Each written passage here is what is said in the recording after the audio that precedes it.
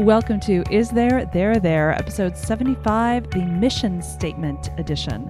I am Patience Jones. With me is Brian Jones. Hello. And this week, thanks to a court in California, I bet you think we're going to say that we can't broadcast, but you're wrong. This week, thanks to a court in California, we are going to be talking about the mission statement. By way of backstory, a court in California that is currently involved in overseeing the investigation and trial of those accused of the San Bernardino shootings, the government wants to go in and look at what was on those defendants' phones leading up to and during the shootings, which are a terrible thing. That's not even up for debate. However, they were using iPhones. There isn't any way for the government to easily jailbreak the phones, as anyone who has an iPhone knows. So what the government has asked the court, and what the court has very surprisingly agreed to, is the government wants Apple to make a device that will allow the U.S. Attorney's Office to jailbreak the iPhones. And the court said yes. So the court has entered an order requiring Apple to manufacture this device, give it to the government, and then let the government jailbreak the phones. Just this one time. Just this one time. Just this once. Not your phone, don't worry. Tim Cook has said,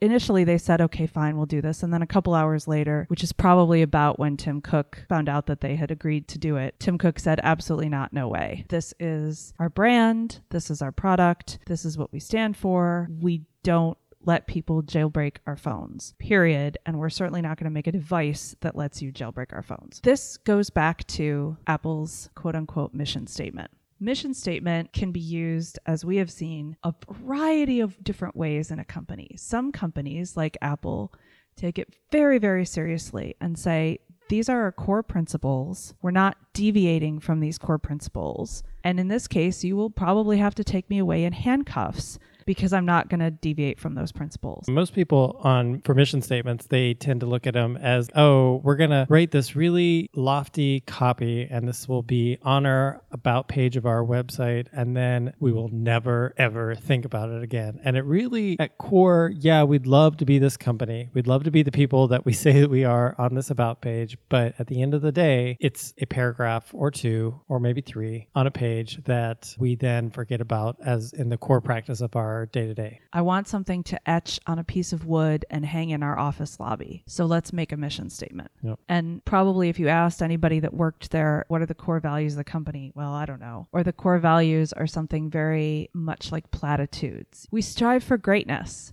We strive for, we want to help people. Right. Yeah. I don't even know what that means. So when is it useful to have a mission statement? And mission statement as an articulation of core principles. When is it useful to have that? When does it become an impediment? And if you currently have one, what should you do with it besides knit it on a pillow? I would love to see companies stop having mission statements in the traditional sense, which are these lofty, carefully worded, very careful, not to offend sort of statements that say this is what we do, and put it on a website and then they forget about it. I'd love to see a complete death of that. I just feel like it's not the principles or the framework that you live by as a company. As the alternative to that, what would you like to see? For me, what I really want to see in the work that you do and the things that you're involved in and the organizations that you support, you are clearly living that framework. Essentially what I'm asking for is a set of rules that are your company or your brand, and you live by them. So what should be the point of the mission statement? If you live by them, is it that it's reflecting what you already do, or it's trying to get you to do something different? Yes. I think it's a little both. A really good corporate set of rules would be both reflective and aspirational. When you look back at some of the ones that were pretty bold, like at Google's, will do no wrong, which we're going to back away from a little bit.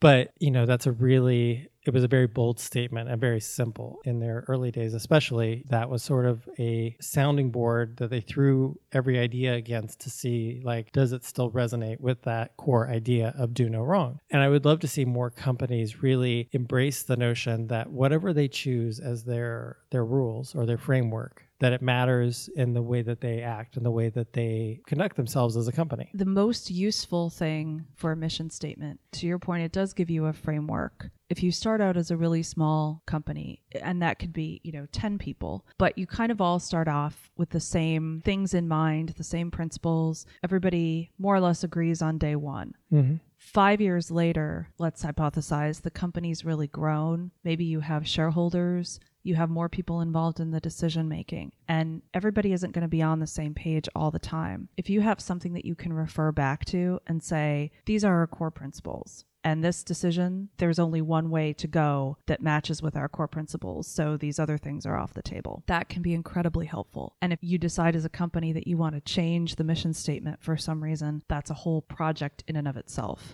Well, I look at like Facebook and their ongoing, when they would change their terms of service, and it's not exactly a mission statement, but for them, it embodied a lot of the same ideas, and they would make a change to that and people would lose their minds, or had to develop a whole protocol for involving people in the process of changing it. And I think they're a unique entity where people are a part of the brand in a way and a daily experience. So I don't think that's necessarily applicable to a lot of other companies, but I do think that when you make these changes, and you're making a shift, it's important to reflect that and to let people know that you are making a shift. Because when they go to those values, if you're again publishing them out there and putting them that these are the framework that your company lives by, and suddenly you aren't doing that anymore, it doesn't resonate with people and you risk losing your customer base. I think Facebook is a great example, because until it went public, it more or less was Mark Zuckerberg kind of deciding to do what he wanted to do based on what he wanted to do that day. If I get really angry about something that he's done, but he's never said that thing is important to him, I can get angry, but it's not like he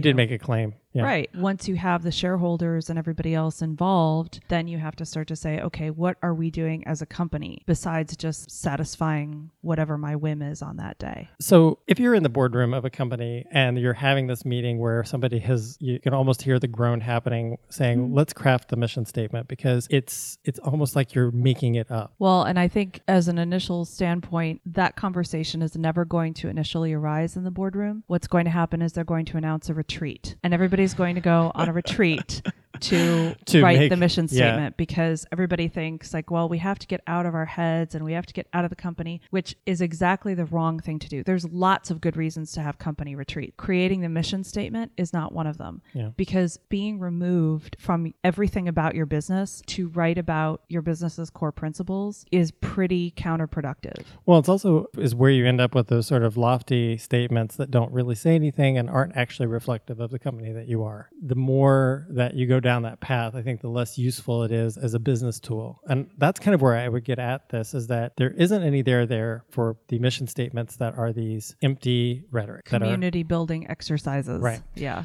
But there is a lot of value to one that serves as a framework that you can look at as a company and say, yeah, that's who we are. And this fits who we are as a company. And as both an employee and a shareholder, it's a useful tool for both of those groups. Because if I'm an investor and I'm looking down the road to how is this company going to make decisions going forward? How are they going to perform? Yes, I can look at their history, but I can also look at, okay, these are their core principles. So chances are these are the decisions that they're going to keep making. And I can decide that that's a good investment or not. Switching back to the top of the message with the Apple component of this equation, and they've sort of drawn a line in the sand, and they've said that this idea of privacy or protecting the user's privacy is core to our identity. One of two things is likely to happen here. The first is that they ultimately comply or are forced to comply with the court order. And the second is that they don't. In the instance that they have to comply, what's the messaging look like? What do you do in that situation? Do you think counteract that move? Because essentially you've been forced to do something and everybody knows that you've been forced to do this. You can no longer say, we will never do this. Right. And then the question becomes, when's the next time you're going to do it? And under what circumstances will you do it? And what happens when Tim Cook isn't in charge anymore? Does it become worse? I don't see a world in which Apple complies. They may offer some sort of compromise. I don't even know what that would be, but I don't see them saying, okay, we'll agree to make this thing. Possible outcomes could be that they throw Tim Cook in jail for, some nominal amount of time to quote unquote teach a lesson. They could hit Apple with fines, which, they'll go right ahead. They'll look into the couch cushions to find the Exactly. pennies. Yeah. Or they could the court could commission some other company to create a device that would unblock, that would jailbreak the phone, and it wouldn't be... Well, there's a lot of reports already out this morning about the various things that they could do to get around this. And it really boils down to some methods of getting the data are more expensive than others. I think it's interesting that it's in a California court because Apple is definitely a darling in California, and a lot of tax revenue goes to the state of California. Fair enough. From Apple. I don't know if Apple refuses to comply. I'm not sure what that looks like down the road, what the regulators will do to exact their pound of flesh going in some forward, other way, right? You know, exactly. And institute laws that say you can no longer produce phones or sell them in the United States if you can't jailbreak them. Fair enough. Well, Godspeed. Any other takeaways that you think are important for companies? Switching back again, sorry for the switcheroo there, but switching back for companies that are looking at crafting a framework for their company and are hoping to make it worthwhile as opposed to just a exercise in futility. Don't call it a mission statement. It's too fluffy. It's too comes with too much baggage. Yeah. Call it the statement of core principles. Don't even call it statement of core values because that's just so overused and nobody cares. These are our principles as a company. Yeah. And it should be, to your point, as straightforward as possible. You know? Don't get hung up. It could be a bullet point list.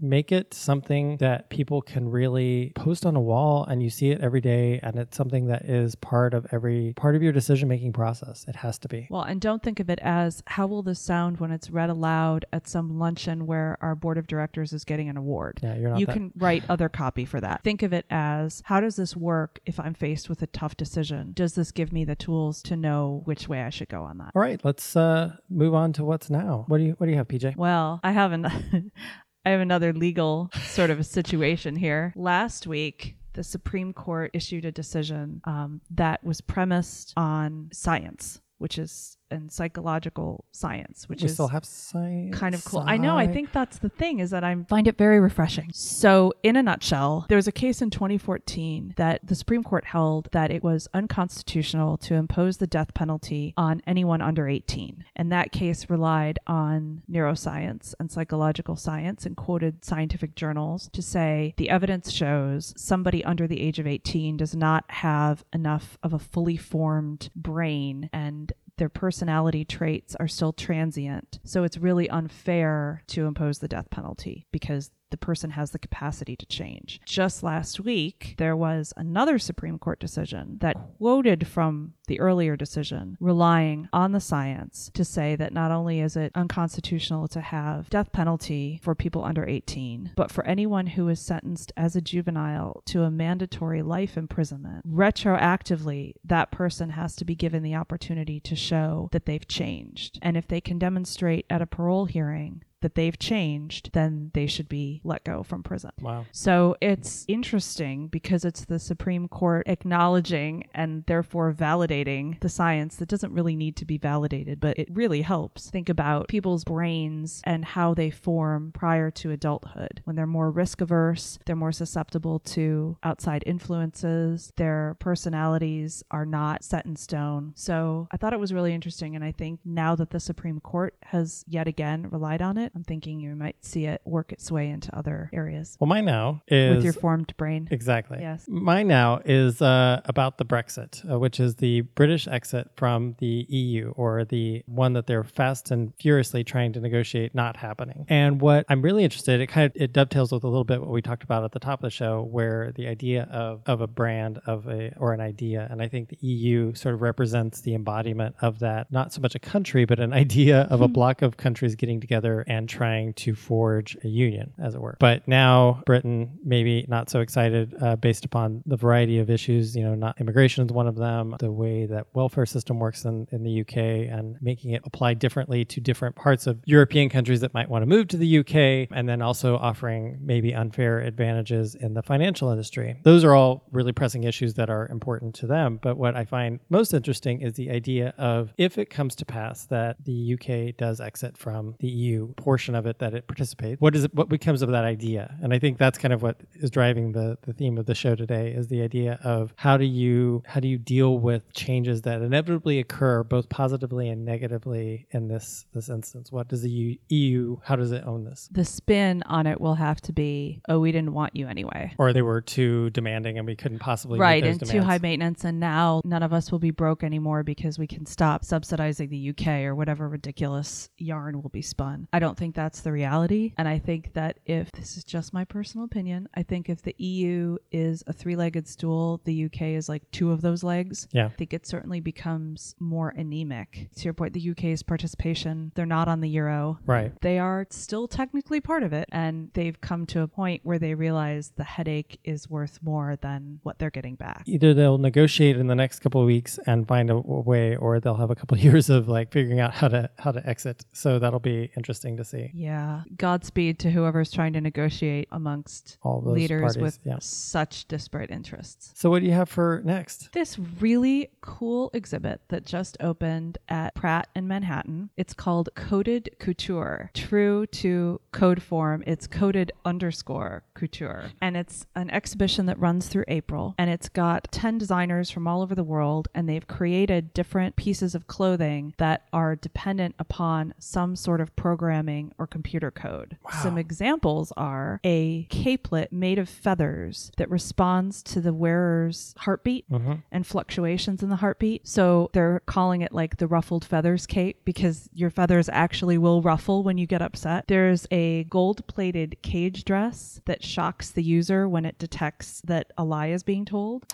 And there's a cocktail dress that uses eye tracking technology to change how it looks depending on who's looking at it and how they're looking at it. Fascinating. It looks really cool. Responsive clothing. Yes. That's really cool. I want the capelet. That does sound really I don't want to great. I don't want people to be able to read me quite so well. Well, I think but it's I want the capelet. But I think it's the first step in the natural evolution of clothing and where it will likely head, which is this sort of integration of what we already carry around with us. I think we're going to start to see the fusion of the device, which we hold in our hand, becoming part of the clothes that we wear. And that's just an inevitability. What would be really amazing is if they could use eye tracking technology to make like a sweater for women, and then across the chest, if the person's looking at your chest, it just says like eyes up here with an arrow. That's totally going to happen. It should happen. Somebody make that. Brian, what do you got? I've been really interested in the health data that is coming out of a lot of the devices that are on the market. And there are a couple of new apps that are coming out. One is called Instant, and it's both for Android and for iOS. And what it does is it takes all of the data that can possibly be gathered through your various experiences, most tracked through your smartphone. And it gives you in an instant where you are, what you've done that day, not just the number of steps that you've walked and that, like when you went to sleep, when you woke up, where you went, what places you went. And Gyroscope is the other one that offers a much more full-bodied, because it integrates with a greater number of apps. What it's essentially doing is giving you, and this is the tagline for Instant, which is the Google Analytics for your life, allowing you to have a much more accurate view of yourself maybe than the view that you have when you don't have all these tracking points. And for me, I like the start of this. I don't think it's useful yet. I think it may be crippling for a number of people on making progress on things, but I think having that, no, this is what you did this week, and this is what it amounted to. Wow. I have really mixed feelings about that. On the one hand, I think like, oh, how great it could really work with the coded couture fashion, and you could do all manner of things. It seems like something that potentially has more use for people besides the user. Like it's the kind of data that you'd want if you were an insurance company, and a parole officer. Again, referencing the top of the show, jailbroken phones that have access to this data. Then it's like this aggregator of data. What is their policy? What are they? Oh, yeah. I mean, there's no way. Like, I don't care what the disclaimers are. There's no way that data is private. No. There's just no way. But in a way, the devices that we are wearing and or carrying, they store an enormous amount of, it's like a hard drive full of experiences that you've had and will have. And some of those are very private and some are everybody already knows about. We're in interesting territory. Essentially, when you're thinking about how that interacts in a business setting, where does that cross the line into information that is accessible to a company? I think there's a lot of new territories that we'll be finding ourselves in the very short term. If you install it on a phone that the company pays for, then guess what? Enjoy. Well, thank you so much for listening to this episode of Is There, the Mission Statement Edition. We have enjoyed the opportunity to share some ideas this week. Please feel free to participate in the conversation at facebook.com/Graphic Machine Inc. We'll have a posting of the show. Also, if you care to chat with us, visit us at Twitter at their podcast, which is the show's handle, or the agency handle at Graphic Machine. And we look forward to speaking with you next week. Have a good one.